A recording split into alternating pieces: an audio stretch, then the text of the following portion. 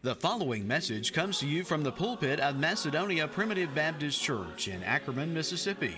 We invite you to visit Macedonia Primitive Baptist Church for worship services every Sunday morning at 10:30 a.m. Macedonia is located at 11 Staten Road on Highway 15, 5 miles north of Ackerman, Mississippi.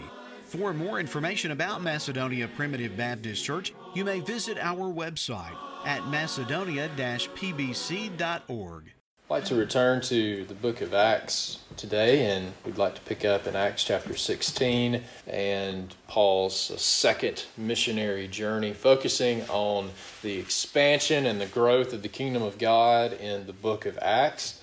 And as we go through this, I want to remind you that we have a responsibility, Matthew chapter 6 and verse 33, to seek ye first the kingdom of God and his righteousness, and all these things shall be added unto you, which in context is our basic necessities of food and raiment and shelter. But God will give us everything we stand in need of. I was thinking about this morning the apostles that are sent out a couple chapters later in Matthew chapter 10, and they were sent out with nothing. They were sent out with no food, no money, just don't even take a second coat. And you're going to go to these cities and you're going to preach, and God's going to provide for your need. And if we're doing what we ought to do, as we're also instructed earlier on in the Sermon on the Mount in Matthew chapter 6, we're commanded to pray for our daily bread. And then I can just envision those disciples. And I believe that it's true of those disciples in Jesus' ministry, but it's also true of the Apostle Paul as we follow him through the book of Acts, as he's the primary focus of the book of Acts, his ministry after chapter 9. And as you go from one city to another, you're not necessarily taking a week's worth of food with you, and you don't know where that's going to come from. And we have a responsibility to pray for our daily bread in the morning. And then, by the end of the day, God is always gracious. If we put the kingdom first, we should always have the privilege to thank him for answering that prayer at the end of the day, right? Thank you for giving me my daily bread. And then we do it all over again, right? And thankfully, we're privileged and blessed in America to where we are not having to be concerned about not being able to provide for our family, in the sense of not having food to eat, and we're not called upon to go on journeys with no provisions. But God is gracious to give us our daily bread in so many other contexts, right? He gives us grace sufficient. He gives us exactly what we need every day. So that's what we need to get up every morning and say, Lord, first of all, your name be hallowed, right? Our Father which art in heaven, hallowed be thy name. You be honored, you be glorified. And the very next thing we're supposed to pray for is thy kingdom come, right? Your kingdom be advanced. And then after that, Lord, give me what I need. Give me what I need. And I hope that we can all say at the end of the day, have the right perspective to know that God has given us what we need, grace sufficient every day. And when he does that, when we lay our head down at night, we need to say, thank you, Lord. Thank you for giving me what I need. So here in Acts chapter 16, we're going to continue to look at the expansion of the kingdom of heaven here in this world. And the Apostle Paul begins this second missionary journey, and he is returning in the first portion of this to places that he went in the first trip to strengthen them and confirm them. Now, as we stated for you, this is the first chapter of the autobiography of the kingdom of heaven, okay?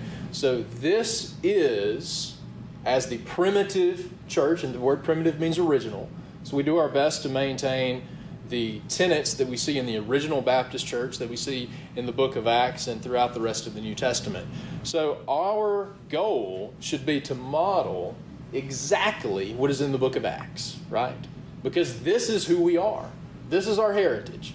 The original church, the book of Acts, this is who we are. And we want to highlight the specific aspects of that, and this is the, hopefully, maybe a little aggressive today, but we hope to make our way in a broad overview through the rest of the book of Acts and then come back to some specific points that should be the identifying attributes of the church of the Lord Jesus Christ here today as well that we see in the original church. So here in the book of Acts, in chapter 16, we have this conflict between Paul and Barnabas over John Mark, and then Paul takes Silas. So now he's going on the second missionary journey to Silas, and they go to places that they've already been before. You remember in Derbe and Lystra, that is where he was stoned and left for dead, right? And then he goes back to those cities. It just tells you how when the Spirit of God is moving in His people, you have just uncommon boldness that's just illogical, right? I mean, I would be a little bit hesitant to go back to the place where they stoned me. But the Apostle Paul said, there's some sheep that need food there, right? I need to feed these sheep, so I have to go back to there. And one very important attribute of a thriving, growing kingdom is people being added to the kingdom, but especially men being called to serve in the ministry. And I'd just like to say that that's been a specific focus of prayer for myself and many others in these last few years. And I believe the Lord is especially blessing in His church and in His kingdom. There's an ordination coming up this month, and if my count is correct, there's at least 8 that I'm aware of within the last 2 years that have been ordained. And that's exciting for the future of the kingdom, right? But at the same time, we almost have to have that type of people being added just to keep up with the people that are getting older and lacking. They've served well in the past, but their health declines and then they eventually pass away. We have to have that much just to sustain where we're at, okay? And praise God that I believe He's answering that prayer. But here we have a young man highlighted that's being called to the ministry that ends up being a very prominent person in the New Testament, and that's Timotheus. It's Timothy. That's Timothy, and we see him here in Paul's second trip back through Derbe and Lystra, that he is going to serve with Paul in the kingdom and follow him in his journeys. Now, Acts chapter 16 and verse 5, I believe, sets a great pattern for how the Lord blesses His church. Acts chapter 16 and verse 5. So were the churches established in the faith and increased in number daily. So the first thing we have to do is be established in the faith. The Lord is a very skilled builder of His kingdom, right? He's the foundation, and we are called upon to build upon that foundation. He's the chief cornerstone. But the Lord is a very wise builder, and He is not going to be foolish enough to build on an unstable foundation, right? So you lay the foundation, we're established in the faith, and as that foundation is now more stabilized and secure and settled, it takes a little bit for that foundation to get settled, right? You don't just pour the concrete, let it dry, and the very next day start putting everything else on top. It has to settle a little bit. And when we are established in the faith and that foundation has time to settle, then that's a structure that the Lord can build upon, right? We're established in the faith, and then they increased in number daily. Increased in number daily. And I believe we could say that these churches were most likely following those same activities of the original church there in Jerusalem in Acts chapter 2, as they continued steadfastly in the apostles' doctrine and fellowship and breaking of bread and prayers. And they did all these things daily. They were daily in the temple, and the Lord blessed them daily.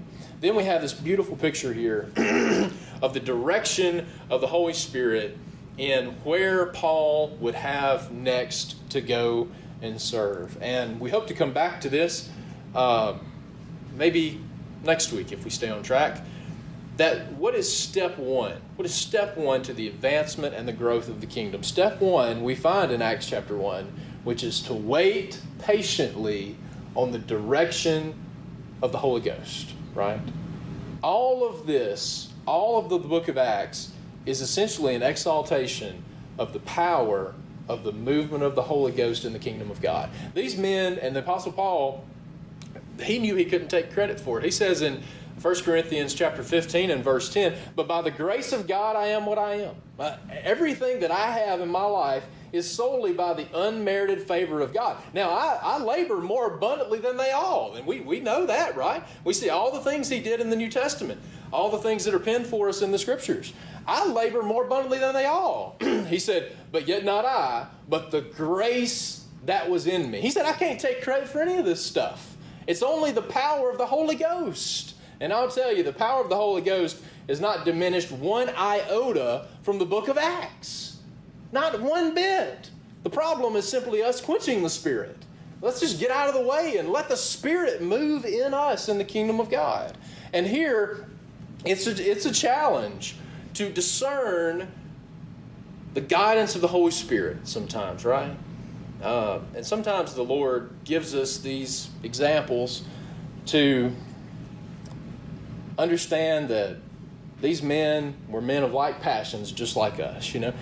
In the Old Testament, we have Abraham, as he's portrayed in the New Testament. He's the pinnacle example of justification by faith. He's also an example of justification by works in James chapter 2. And he's called the friend of God. And you have all this beautiful picture of faith of Abraham in the New Testament.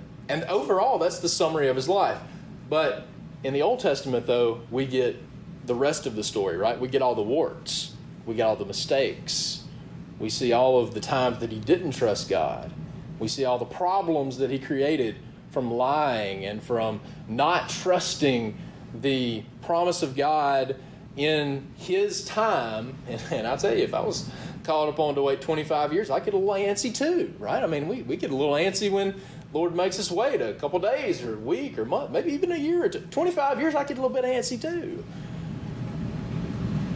But the Lord kind of gives us that picture of overall in his life, Abraham was a man who walked by faith, right? He trusted God. But even those who trust God, it's not a 100% walking with the Lord perfect unity, right? We don't always walk hand in hand with the Lord every day. Sometimes we're like, Lord, what are you doing? That's why the Lord kind of tells us a little bit about why Abraham struggled with that. But we should always be like Abraham, though, is when the Lord reassures us of his promise. It's okay to have doubts, all right? But when the Lord reassures you of his promise, you need to say, all right, Lord, because you said so, and now I'm going to trust you, okay? And here, especially in the ministry and discerning the Spirit and where would you have me to serve, what open doors are you calling me to pursue, and that has so many different applications.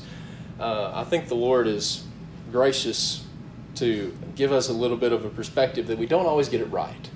We don't always get it right. As someone that's so in tune with the Spirit, you would think the Apostle Paul always was following. This is why it's so difficult, is because in the Old Testament, those Israelites, they just followed the cloud, right?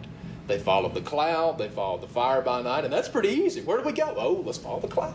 Oh, the cloud went east, we go east. Cloud went west, we go. That's pretty easy, right? But it's hard to discern the Spirit.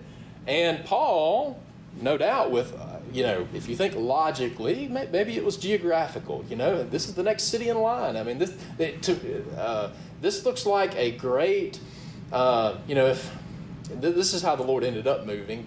But if I was mapping something out and I want the kingdom to expand in the quickest way possible, you really want to hit the major cities, right? You want to hit the ports, right? Because when you hit the ports and you convert people in there, you may get them while they're traveling in a certain area. And then they go home, and then the kingdom expands. So like if I'm looking at that, I'm going to have a ranking of cities and say, well, this one makes sense because all the right people are here. It's a port city. You're going to have, there's so much potential here. And maybe the Apostle Paul was thinking through that very logically. It's not a bad thing to do. I believe the Spirit moves through logic a lot of times. But don't always just assume that, because sometimes the Lord's going to guide us to do things we may not expect, okay? But he says, I believe that the next place we need to go is in Asia. And the Holy Spirit forbade them from preaching in Asia. And I don't know how that works. Sometimes he wrote, especially in Romans, he said, I had a desire to come to you, but Satan hindered me. Now, how did Satan hinder him? I think there's a good chance it was through some wicked ruler who threw him in prison or something like that. You know, I was going to go the next day, but instead I got threw in prison. And he understood the greater spiritual battle that we're undertaking in the kingdom of God, that it's not about, we talked last time about Herod killing James as the martyr of the church, and the Lord took care of Herod. He killed him with worms, right? That's how the Lord defends his people. You mess with the kingdom, you may get eaten by worms. So the Lord knows how to defend his people. But the Apostle Paul understood the greater spiritual battle that we're in. So when he was thrown in prison by a wicked ruler, he didn't say, oh, that mean King Herod. He said, no, this is Satan. Satan did this. So I don't know necessarily if he was hindered in that way, but I believe most likely that he just felt a strong conviction and burden in his soul to where I just know this is the wrong path. Okay, well, let's reassess. Let's pray about it. And you know the Apostle Paul was bathing all this in prayer, right? He said, all right, okay, Asia's not it. Asia's not it. Where do we go next? He said, all right, well, let's go to Bithynia. But then the Spirit suffered them not. Okay, I'm 0 for 2, all right? Lord, what wilt thou have me to do? And sometimes you need to be humbled a little bit just to understand how dependent you are on the Lord. Maybe that was a little part of it too. Maybe this was a little bit more of that thorn in the flesh that was used to keep Paul a little bit humble, lest he should be exalted above measure. And then he really doubles down in prayer and says, Lord, show me what you'd have me to do. And then there's a vision of a man in Macedonia. And the Lord opened doors for him to go into Macedonia. It's interesting, he saw a man of Macedonia saying, come over into Macedonia and help us. Now he arrives in Macedonia, and Philippi is the chief city in Macedonia. But it's interesting he sees a man. Now, there's going to be a very prominent man a little bit later in this chapter, the Philippian jailer. But who's the first person that he sees when he gets to Macedonia? It's not a man, it's a woman. It's Lydia. It's Lydia, the seller of purple. And one of the most important things to understand, we see this with the eunuch, we see this with Cornelius, we see this with Lydia, we see this with the man in Macedonia. What you have, we see it in Corinth, as in the 18th chapter, as Paul's discerning what the will of the Lord is, and he said, look, don't be afraid to minister here because I have much people in this city. What you find is there are children of God that have not yet come to the knowledge of the truth that are over here praying, Lord, show me what you would have for me to do in the kingdom. Well, show me, Lord. And then over here on the other side of the equation, you have a minister who's also praying, Lord, show me what to do. And the Spirit brings them together. That's what we see so many times in the book of Acts. So this is not just a vision of him just seeing a random man. This is a man that is praying, Lord, show me what you would have me to do. And he's answering that prayer by sending the Apostle Paul through the Holy Spirit. Okay? So now he arrives here in Macedonia, and he finds some faithful sisters on the side of the river where prayer was wont to be made. He meets Lydia, a seller of purple, and he preached the gospel unto them. And it's also very important to note with Lydia, whose heart, this is verse 14, whose heart the Lord opened, and she attended the things that were spoken of by Paul. Open doors and the advancement of the kingdom will only be, and this is why we have to be so dependent on the Holy Spirit. It will only be successful if the Lord is going before us, because we know that only those that have already been born again have the ability to receive the gospel, right? Have the ability to believe it, because it's foolishness to those unless they're born again. The Lord had already opened her heart, and she was already serving God in the knowledge that she had. She knew that she needed to be praying to Jehovah God, and she wasn't really happy with all. There's a reason why they were worshiping on the Sabbath day out by the river, is because she wasn't happy with all the rest of religion that she had was exposed to everywhere else. And that's what a lot of people do, is that they get disenfranchised with all these different churches, and then they gravitate to kind of like a home church kind of setting. Why? Because they see that everything else is not right, but they don't know what the right thing is. You see? That's pretty much what these people here on the side of the river were doing. They were saying, we're not happy with all the rest of religion, so we're just going to have our own little home church here by the river. And the Spirit directed the Apostle Paul to give them more information about, look, you're not called to be in this isolated little home church group. No, you're supposed to be invested in the kingdom of God that's out of every nation, kindred, people, and tongue. You see, the kingdom is much more dynamic than you just worshiping with your family at home and not talking to anybody. That's not what the kingdom is, okay? And then they receive it, and they were baptized, her and her whole household. Now they make their way into Philippi, which is the chief city of Macedonia, and everywhere that the Apostle Paul and all the rest of the apostles went, there were great signs and wonders done and healings. And as we've discussed before, those are now in the New Testament kingdom. They're not going to be physical healings because that time of miraculous manifestation of gift has passed. But there should be great, powerful spiritual changes in the lives of people in the kingdom of God. Okay, and I'll tell you, if you don't think children of God, are being deceived, and I wouldn't say fully possessed, but if you don't think that children of God are being tempted and deceived by evil spirits to do evil things, and they need to get rid of those, the influence of those evil spirits in their life, then we are very naive about the reality of the spiritual warfare that we're in. There are people that are being deceived by devils, by evil spirits, and they need to purge those out.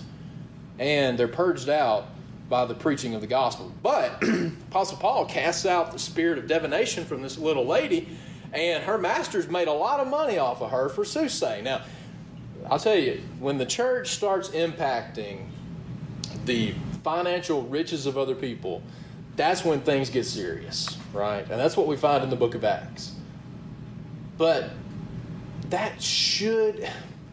No revival. I think this is something I wrote in the article I wrote, Revival's Call for Radical Repentance, a couple of the articles on revival that I've noted.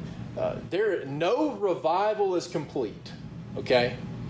No revival is complete until it affects our finances.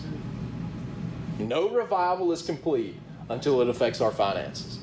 And I'll tell you, things change when the kingdom is growing and our priorities change. And then he casts out this, we see this especially in Acts chapter 19, as they're putting the graven image business in Ephesus and in all of Asia out of business.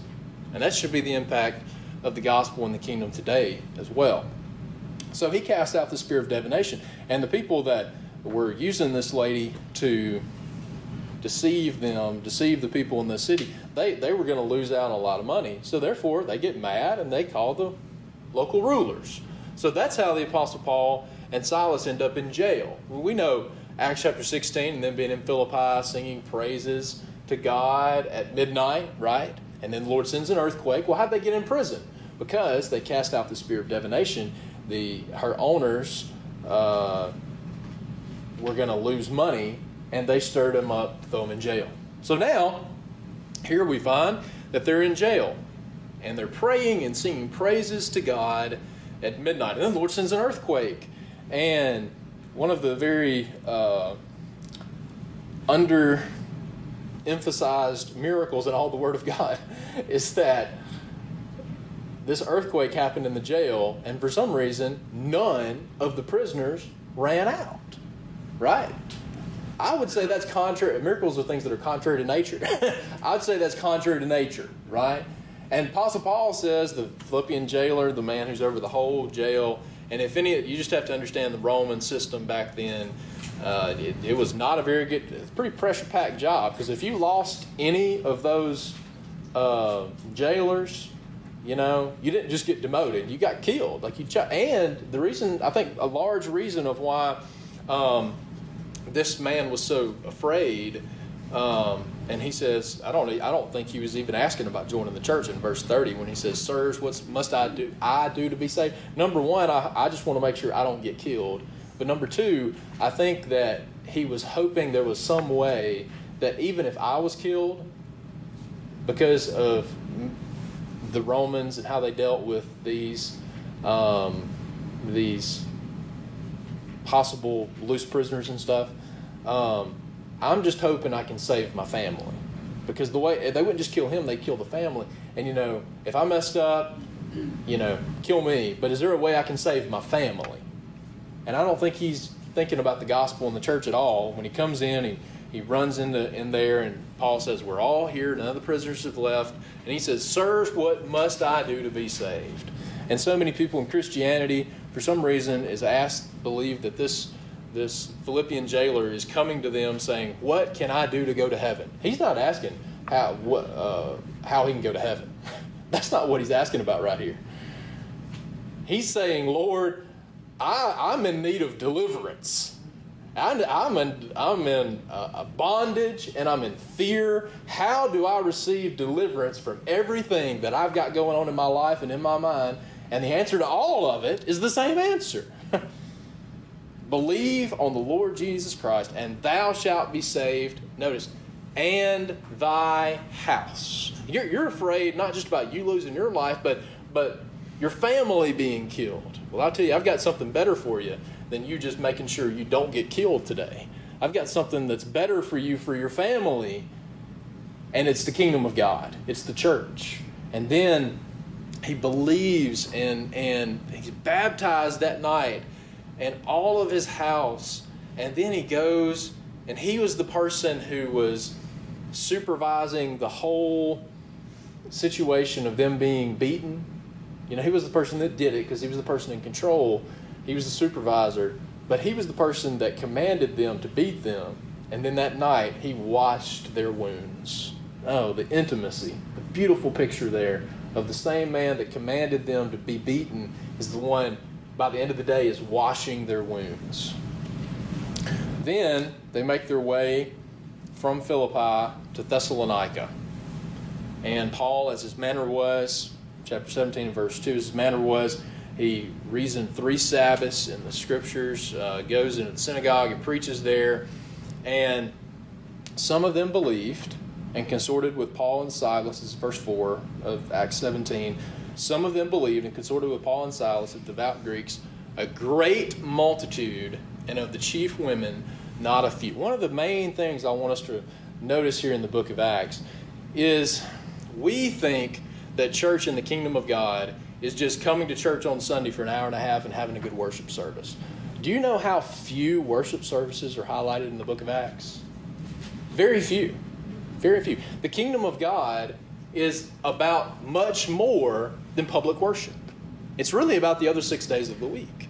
This is just to encourage us and recharge us if our fuel is running low on Sunday morning. This is just to recharge us, to re-energize us, to go out and press into the kingdom the rest of the week.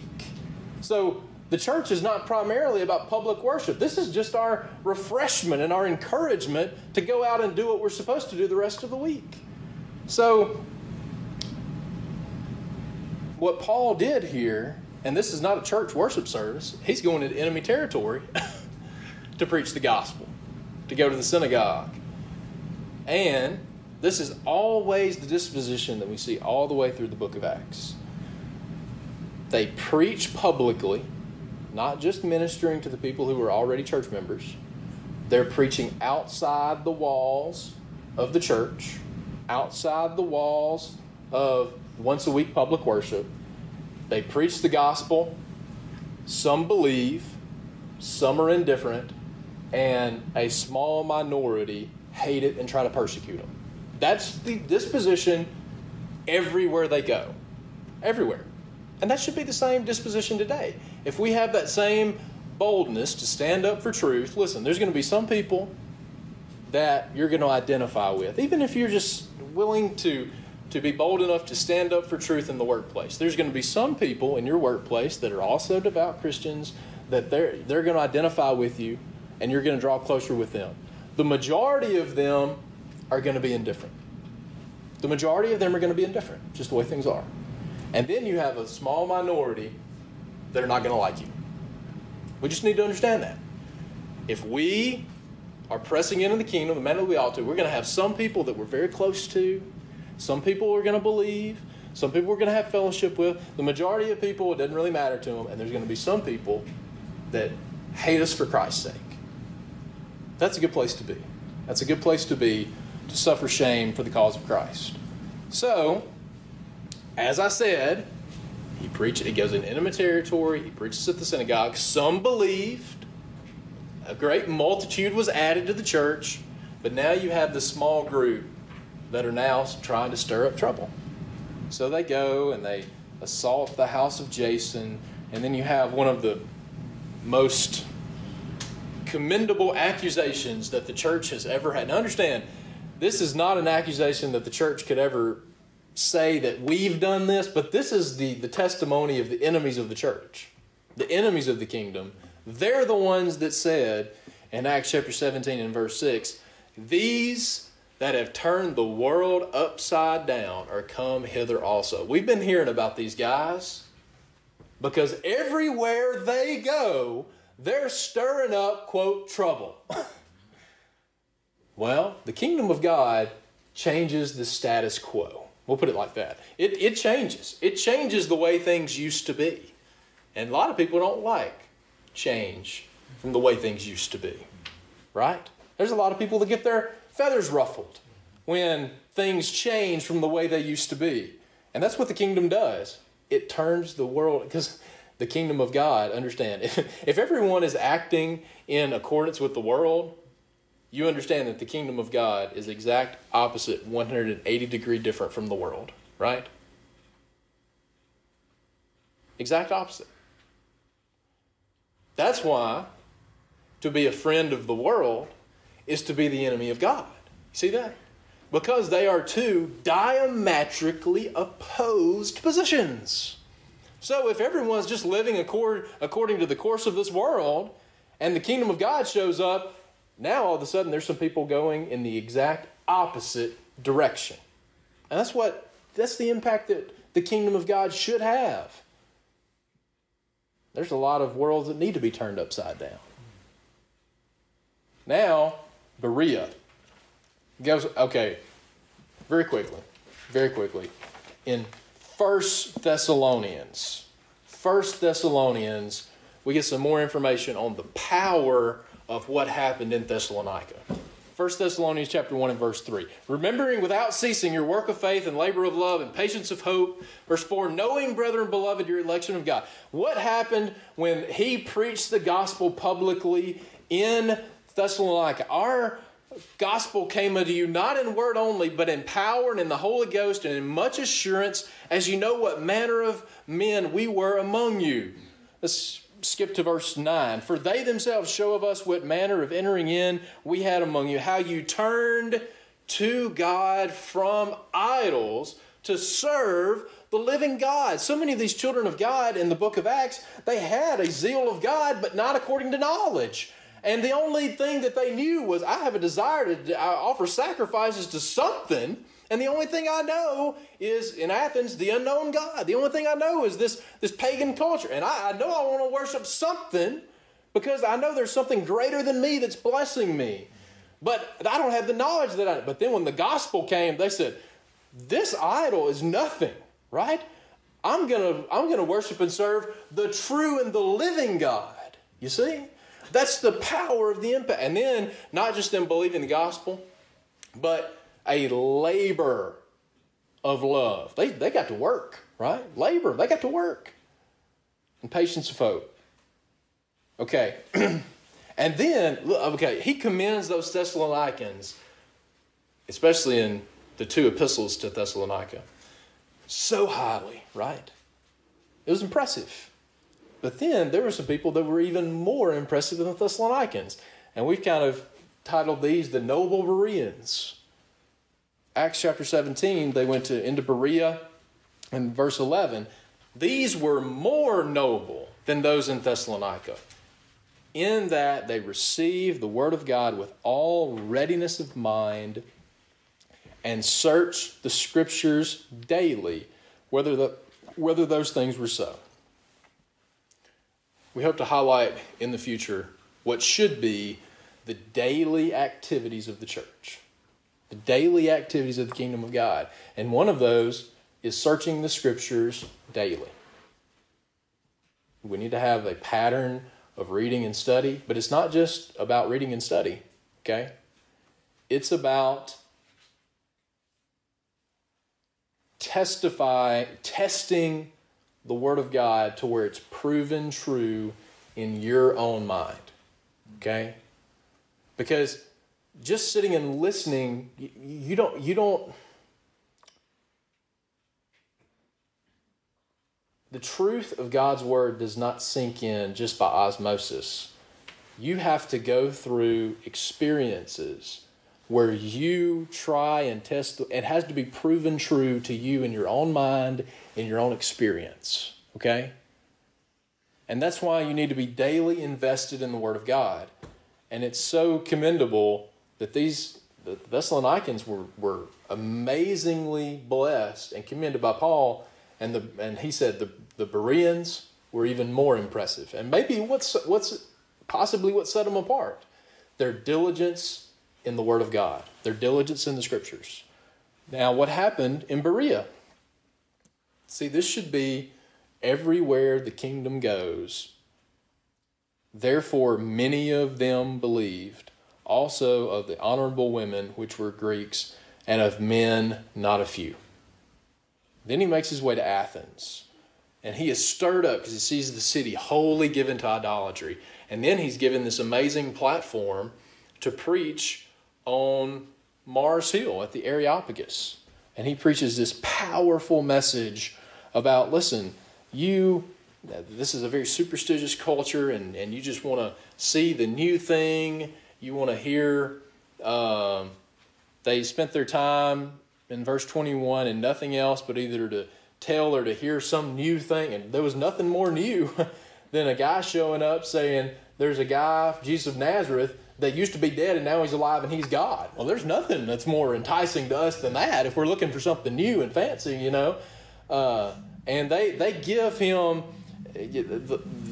there's this consistent theme of how these preachers are constantly elevated to these positions of a platform to preach to large audiences. And that's what the Lord does, right? If you humble yourself in the sight of God, He's the one that will exalt you. And it's just amazing how by them just preaching over here, all of a sudden, next thing you know, they're giving a platform to preach to the whole city, to thousands of people. And he preaches this powerful message about, listen, you're worshiping all of these pagan gods, but I want to tell you about, and then you also acknowledge the fact that maybe we miss one. Maybe we don't have a full grasp on all of this, so you made an altar to the unknown God. Well, He's unknown to you. Let me give you some information and some knowledge to where He is the one true and the living God. You're worshiping an unknown God. Him I declare unto you. Okay? Now what's the effect of him preaching here on Mars Hill? Same disposition, right? Verse 32. They heard of the resurrection of the dead. They mocked him. You know, you have to be willing to be a little bit of a fool for Christ's sake. Okay? And I hate to say it, we're just so pampered in America. That's about as bad as it can get. If we're unwilling to have people laugh at us for the truth, the Apostle Paul would be ashamed to say that I'm members of the same church as people that are afraid of being laughed at when I'm being thrown in prison and being beaten. But you know what? That can be very difficult in the moment. We have to be willing to be laughed at. We have to be willing to be a fool for Christ's sake. Certain men, 34, many people were like, they mocked him. Other people said, well, I don't know. I guess we'll hear him again later. Maybe we'll have him come back. And that was a very entertaining couple minutes. Maybe we'll have him back some other time. We can be entertained again. You have some that believe. Many are indifferent. Howbeit certain men clave unto him, and one of them is Dionysius the Areopagite, and a woman named Damaris, and others with them. What's one of the reasons why the Lord gave him this platform on Mars Hill with Areopagus? Is because there was at least one child of God that was there on the Synod in Athens. That was the equivalent of the Senate for them. There was at least one child of God there that needed to hear that gospel. And guess what? He heard it and he believed it. You see? Okay, now they go to Corinth. They leave Athens. They go to Corinth. And he goes, as his manner was, he goes into the synagogue and he reasons with them out of the scriptures. And there were some that opposed themselves. They blasphemed. And he shakes his raiment. And he posts up in verse 7. I love the gamesmanship of the Apostle Paul. You know what? You don't want me in the synagogue? Well, great. There's a guy that believes me who's your next door neighbor. I can just envision him again in his sanctified humility, standing right at the door of the synagogue, passing out pamphlets, if you will, to put it in modern day context. You know, I can just envision the Apostle Paul saying, "Hey, great to see you today. Come see us tomorrow," right? Come see us today, right next door on the first day of the week. And every person that goes into synagogue, he's handing out papyrus pamphlets in the first century. Now, and one of the reasons he did that was because it's amazing. People in positions of leadership and authority that may be converted. Yeah, you have. When Paul started preaching on Mars Hill, I bet if you asked him, it's my responsibility to preach the gospel. I need to stand up for truth. But he probably did not expect one of those leaders of Athenian politics, in a natural sense, to be converted to the truth, right? But God did that. Okay?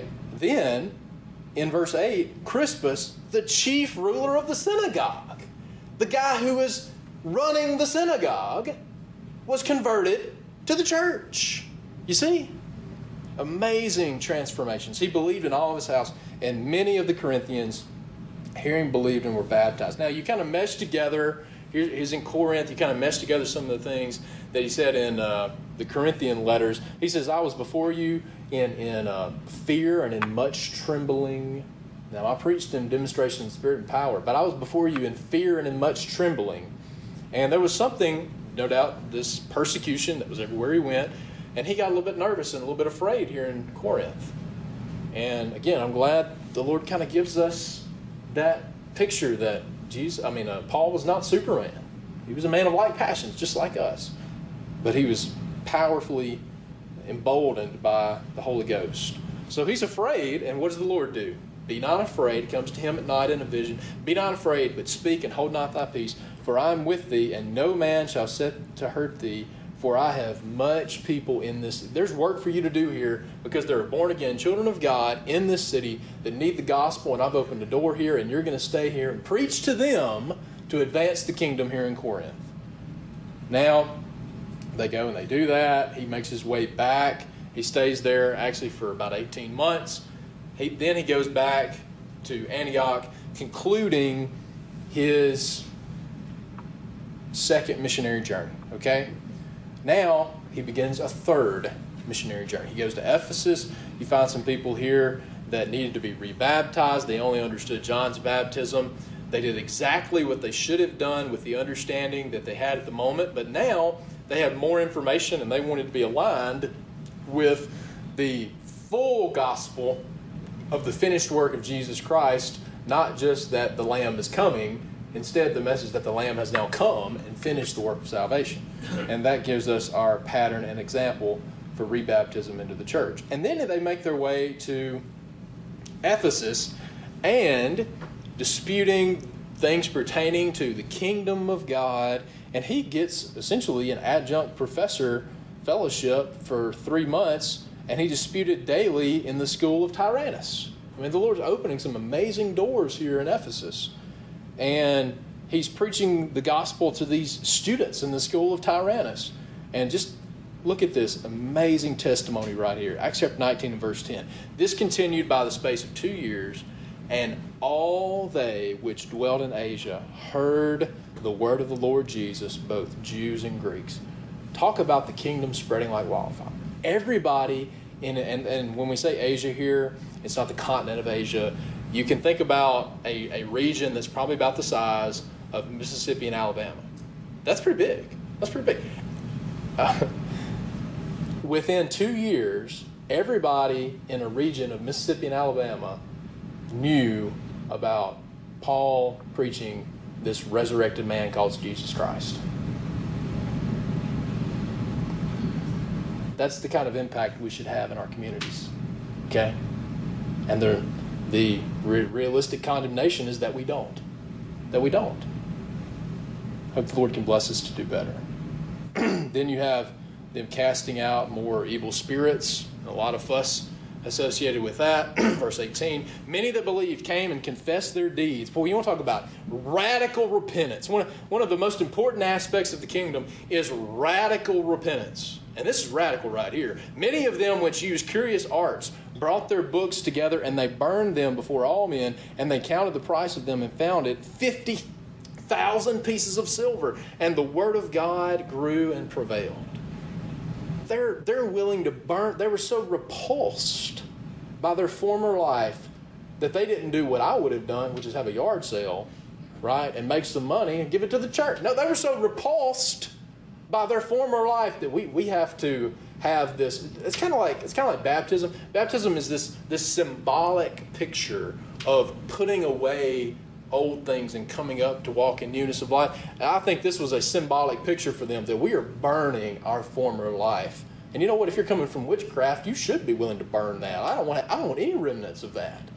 But it's almost kind of like that symbolic picture of we are burning our old life to follow Christ in discipleship. Then, the impact that they made, we won't have time to read all this testimony of Demetrius, the leader of the silversmiths.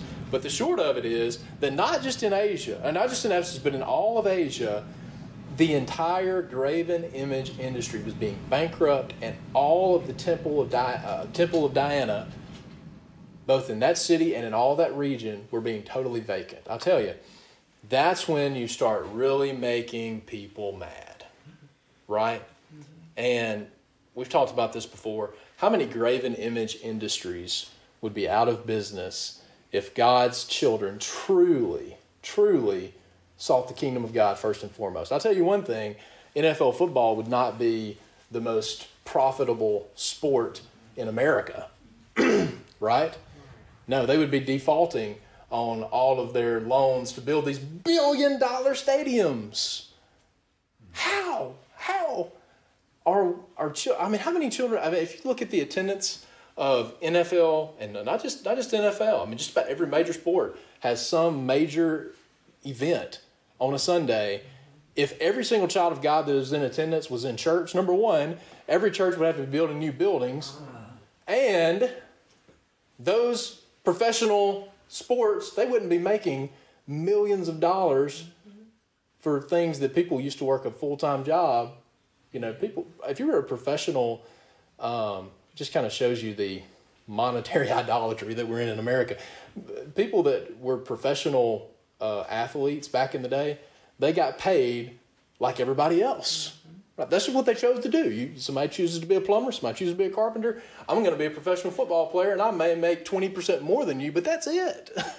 Instead, we have these people making millions upon billions of dollars because of, let's just get down to brass tacks, idolatry. Idolatry. That's what it boils down to. And I'll tell you, if the kingdom was really expanding in America, there'd be some really mad people. And you know what? Who knows? Maybe you're one of those people that we're talking about sports, but maybe you own stock in a company that would go out of business, right? Maybe you would lose money if you were an investor in a company that would be put out of business. But this right here is the power of the kingdom of God, okay? To put graven images out of business. Okay. In Acts chapter 20, Paul, if you want to have more insight on what happened in Ephesus during those 3 years he was there, he describes some of that as he preaches to the Ephesian elders in Miletus. And then the rest of the book is focusing on Paul's return to Jerusalem to preach there in Jerusalem, his subsequent arrest, he appeals unto Caesar, then he follows a long journey to Rome, and at each step of the way, there's so much providence just interwoven throughout this whole thing. I love how the Apostle Paul was told by the Lord that it's my will for you to preach at Rome, and the Lord used some very unfortunate, uncomfortable circumstances to use the Roman government to have an all-expenses-paid trip on the Roman government's dime to Rome, and then he gets to Rome. Oh, what am I going to do? Maybe I need to, if I was here just in general, I may need to make tents to be able to pay to rent a house. Well, what did the Lord do? The Lord gave him a hired house under house arrest where people could come in and out to him for 2 years, again, paid for by the Roman government. You see? I want to highlight a few things on that trip to Rome.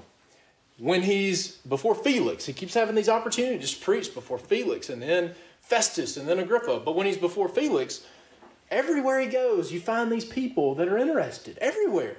Why? Because God has a people out of every nation, kindred people. God has people everywhere. And then he preaches before Felix, and then they bring him to them at night.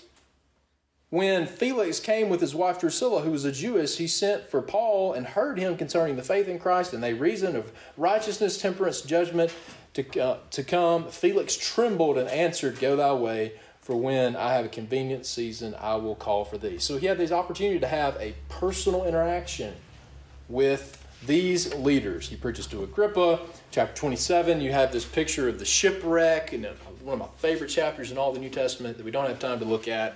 Then they are shipwrecked on the island of Melita, and then you find these people that are showing generosity and kindness and love to them, which is, I believe, an evidence of the Spirit of God already being there, and them being born-again children of God in ignorance on this island of Melita. Then he makes his way to Rome, and he has another opportunity to preach in Rome. And again, you have the same disposition. Acts chapter 28 and verse 24.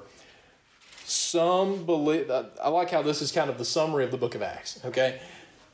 Persecution, imprisonment, great opportunities, movement of the Holy Spirit. Verse 24, some believe the things which were spoken, and some believe not, right?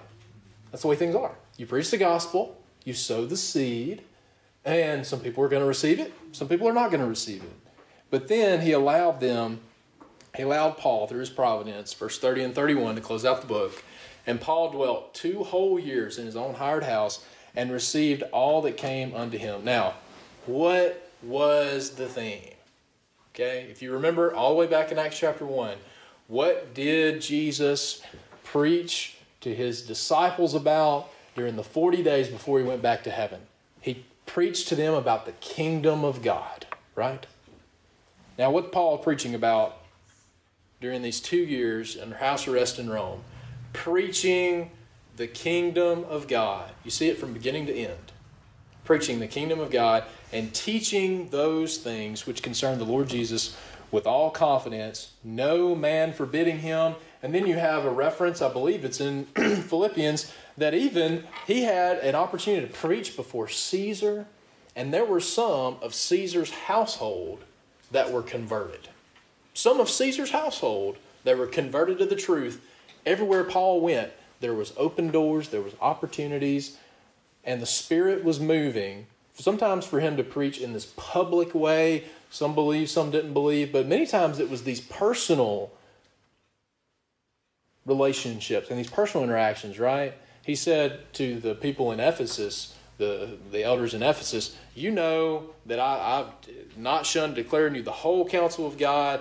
I taught and I prayed over you night and day with tears, and I taught you publicly and from house to house. So he didn't just preach publicly to all the people who weren't in the church. No, he spent time ministering to those who were already members of the church.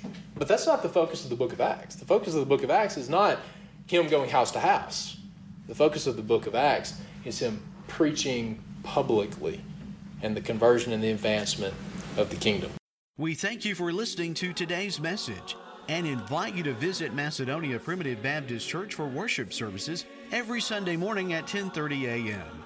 Macedonia is located at 11 Staten Road on Highway 15, 5 miles north of Ackerman, Mississippi.